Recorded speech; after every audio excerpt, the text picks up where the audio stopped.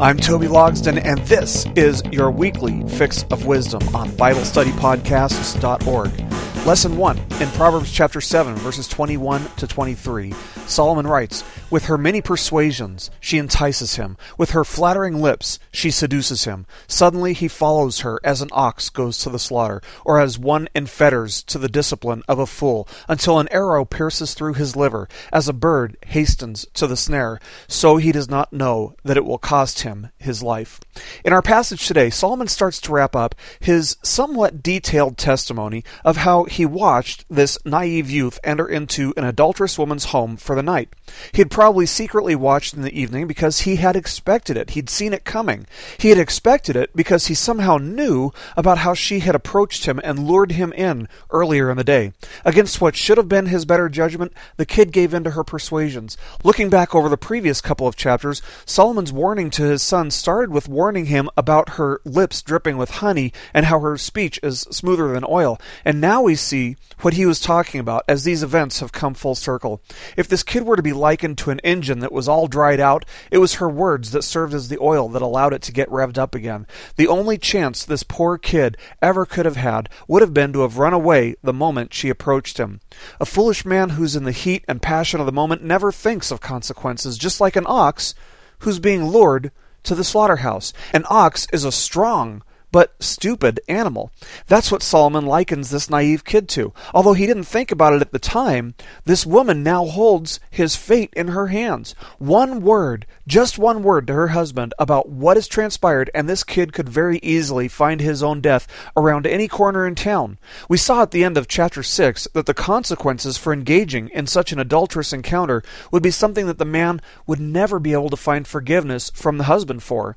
An ox being led to the slaughter doesn't even consider the possibility of danger when it's being lured to the place of his death. Suddenly and unexpectedly, the animal is dealt a death blow that's too swift for the ox to react to. The reference to the liver here can possibly refer to a number of things, but it seems most likely that Solomon is referring to a venereal disease, which settles in the liver of a person and slowly and painfully kills them. We have the same thing in our world today, actually. One sexual encounter with a person is all that it takes to bring disease, discomfort, and death upon a person, not to mention the disgrace that will weigh on their conscience for the rest of their life. If they ever allow their conscience to be awakened, they'll likely snuff it right out again upon the realization that they're guilty of adultery. The heart of a person, if it's not broken in repentance, is bound to be hardened by the realization of their sin. The same sun that melts wax will harden clay. Regardless of the ultimate response to this realization, the pain that the naive kid has brought upon himself was like trading a barrel full of gold for a barrel full of manure. While that manure might eventually make the grass greener, it was nevertheless a trade that only a fool would make. This concludes Lesson 1. Lesson 2. In Proverbs chapter 7, verses 24 to 27, Solomon writes, "Now therefore, my sons, listen to me, and pay attention to the words of my mouth. Do not let your heart turn aside to her ways. Do not stray into her paths. For many are the victims she has cast down, and numerous are all her slain. Her house is the way to Sheol, descending to the chambers of death." In our passage today, Solomon finally wraps up his discussion of the dangers of falling for the temptation to engage in an adulterous encounter with a woman. We see that Solomon concludes this dissertation with what might best be likened to bookmarks. Solomon started this discussion back in chapter 5 and said, "Now then, my sons, listen to me and do not depart from the words of my mouth." That was in chapter 5, verse 7. And here he concludes this discussion with the same words. These are like narrative bookends. Solomon's advice is similar to what we've seen elsewhere. Don't even stray onto her path. Don't even let the outermost edge of your shadow darken her doorway. Stay as far away from this type of woman as you possibly can. And who would know better than Solomon, who couldn't seem to stay away from this type of woman? But because he had been there and done that, so to speak, he knew her type. He knew that this wasn't her first victim, and probably wouldn't be her last. He knew that she stood on top of a heap of dead bodies, all the while beckoning more naive young men to come and tame her. Oh, he knew her type all right. But he also knew God. He knew God's ways too, and thus he was able to see his own faults and failures quite clearly. He knew that he was a vessel which, when held up to the sun, revealed multiple cracks and imperfections. He may as well have been telling his son, "Do as I say, not as I do." He didn't want to see his sons turn out as cracked and as flawed as he was, and thus he gives them a call to holiness.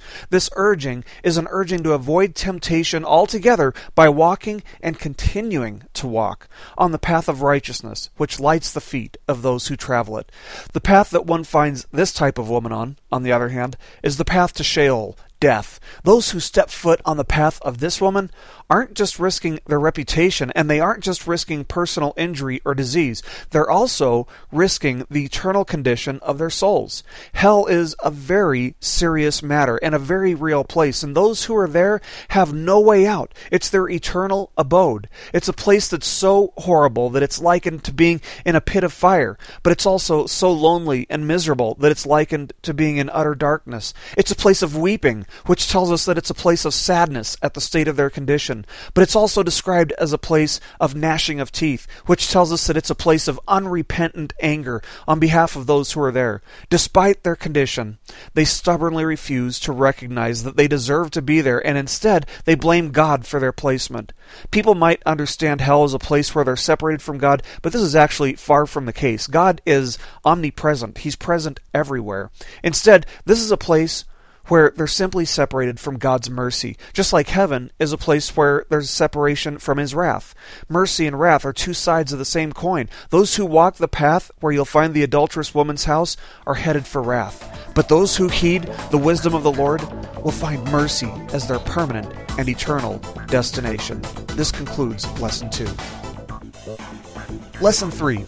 In Proverbs chapter 8, verses 1 through 5, Solomon writes, "Does not wisdom call, and understanding lift up her voice? On top of the heights beside the way, where the paths meet, she takes her stand beside the gates, at the opening of the city, at the entrance of the doors. She cries out, 'To you, O men, I call, and my voice is to the sons of men. O naive ones, understand prudence, and O fools, understand wisdom.'" One of the things that we saw in the first couple of chapters of our study of the book of Proverbs was that Solomon used the literary tool we refer to as personification when it comes to wisdom. Solomon told us back in Proverbs chapter 1, verses 20 and 21, "Wisdom shouts in the street. She lifts her voice in the square. At the head of the noisy streets she cries out. At the entrance of the gates in the city she utters her sayings." Now we have to remember that the point that Solomon was making there is that the wisdom of the Lord is available to anyone and everyone who's willing to listen. Unfortunately, however, the vast majority of people will walk right by, ignoring the pleas of wisdom, choosing to go their own ways instead. Most people will hear the words of wisdom and think to themselves, I know that that's how it used to work for the people when, the Bible was written and everything, but that book is so outdated, it's not relevant to the world anymore. To the contrary, my friends, Solomon makes the point in the book of Ecclesiastes that there's nothing new under the sun. The wisdom of God, as recorded in Scripture, is just as helpful and just as relevant as it ever has been. And here we see a turning point that serves as sort of a contrast. We've seen the words of the wicked woman, but now we turn our attention to the words of wisdom. In the same way that a jeweler accentuates the beauty of a diamond by giving it a dark backdrop, Solomon is showing us the beauty of wisdom by having first used the wicked woman's words as a dark backdrop. We see that she, wisdom, is placed beside the gates at the opening of the city. Nobody comes into the city without passing by her. And this is in contrast to the adulterous woman, whose abode is found on a back street that most people wouldn't be found on. Wisdom is found on top of the highest point, whereas the adulterous woman is found sneaking around in the hidden, lowly parts of town. Wisdom calls out to all of humanity, but the adulterous woman made her plea to just one individual person in private.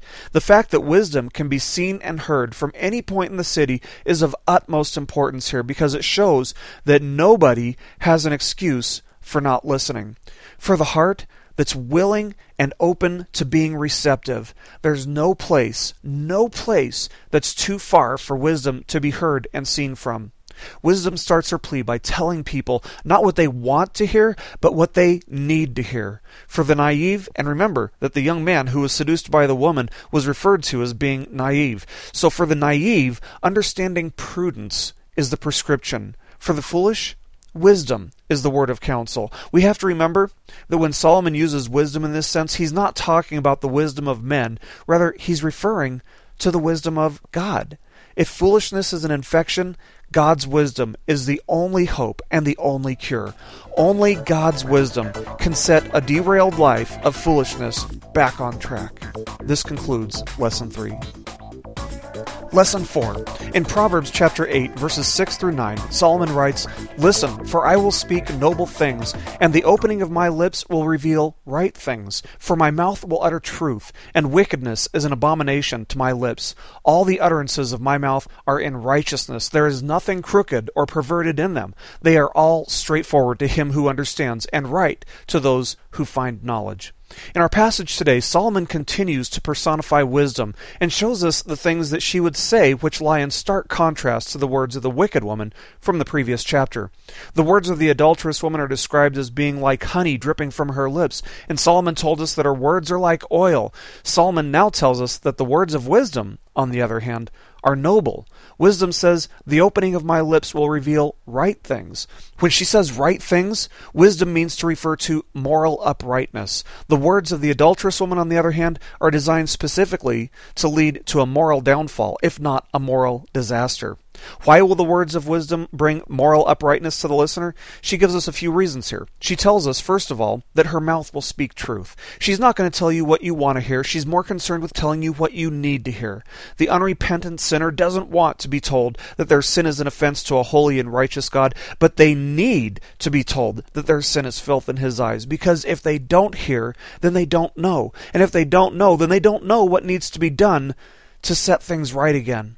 The wisdom of the Lord will always speak truth, because anything less than the truth is wicked, and wisdom tells us that wickedness is an abomination to her lips. Advertisers will often slant the truth in order to sell their product, in order to be more persuasive, and the false religions of the world are no different. Mormonism teaches that Joseph Smith was a prophet, even though his lies are clear as day. Muslims teach that Muhammad was divinely inspired to write things that are diametrically opposed to the things that were divinely inspired in the Bible. There's deception in every false religion, but there's no deception in God's wisdom. The truth is sometimes a big pill to swallow, but that pill is the only cure for wickedness. The second reason that the words from the mouth of wisdom will bring moral uprightness to the listener is because all of her utterances are in righteousness. Solomon tells us that there's no crookedness or perversion in the wisdom of the Lord. The righteousness of the Lord is the straight line by which all other lines are judged as being either straight or crooked. God's righteousness is like the level that measures whether a structure is slanted or straight. It's like the plumb line that determines whether every brick lines up perfectly with the cornerstone, which, as we've seen in our studies in Romans chapter 10, is none other than our Lord Jesus Christ. The third reason that the words from the mouth of wisdom will bring moral uprightness is because the person who understands her words finds them to be straightforward. Many people talk about how the Bible is so mysterious, but really it's not a book of mystery at all. There are very few things in God's economy that remain a mystery. Most of it is written in very plain, simple, straightforward language. The Gospel of John, for example, is a book that most Greek students start with because the Greek that it was written in is a very simple Greek. The Greek used by the author of the book of Hebrews, on the other hand, is extremely difficult to interpret. But the Gospel of John is very easy to understand and clearly reveals the universal condition of humanity, which is sinfulness. It clearly identifies the person of Jesus as the God who created all things. That's from John chapter 1, verse 3. And it reveals Jesus as the one and only remedy in the broken relationship between God and man. The person who reads the book of John and truly inclines their heart toward wisdom will not miss these three elements. Whether or not they respond in faith depends on a number of factors, not the least of which being the Father calling the individual to put their trust for salvation in Jesus. Those who incline their ears, minds, and hearts to understanding the wisdom of the Lord will find themselves leaning more and more toward His moral uprightness. This concludes Lesson 4. I'm Toby Logsdon, and this has been your weekly Fix of Wisdom on BibleStudyPodcasts.org. Keep growing closer to Jesus. This message has been brought to you by BibleStudyPodcasts.org. We are a listener-supported ministry. If this is your first time listening to us, we thank you so much for joining us, and we ask nothing further from you. But if this is a ministry that you rely on for regular spiritual teaching, we do depend on your financial support to keep us going and growing. If you'd like to make a donation to BibleStudyPodcasts.org to keep us going and reaching thousands of people around the world, you can go to our website, BibleStudyPodcasts.org, and you can make a donation on the right-hand side by clicking on the support box. Again, we do rely on your support, and we thank you so much for your financial participation in this ministry, which enables us to continue in our mission of teaching timeless truths in these truthless times. God bless you. Thank you so much for listening today, and keep growing closer to Jesus.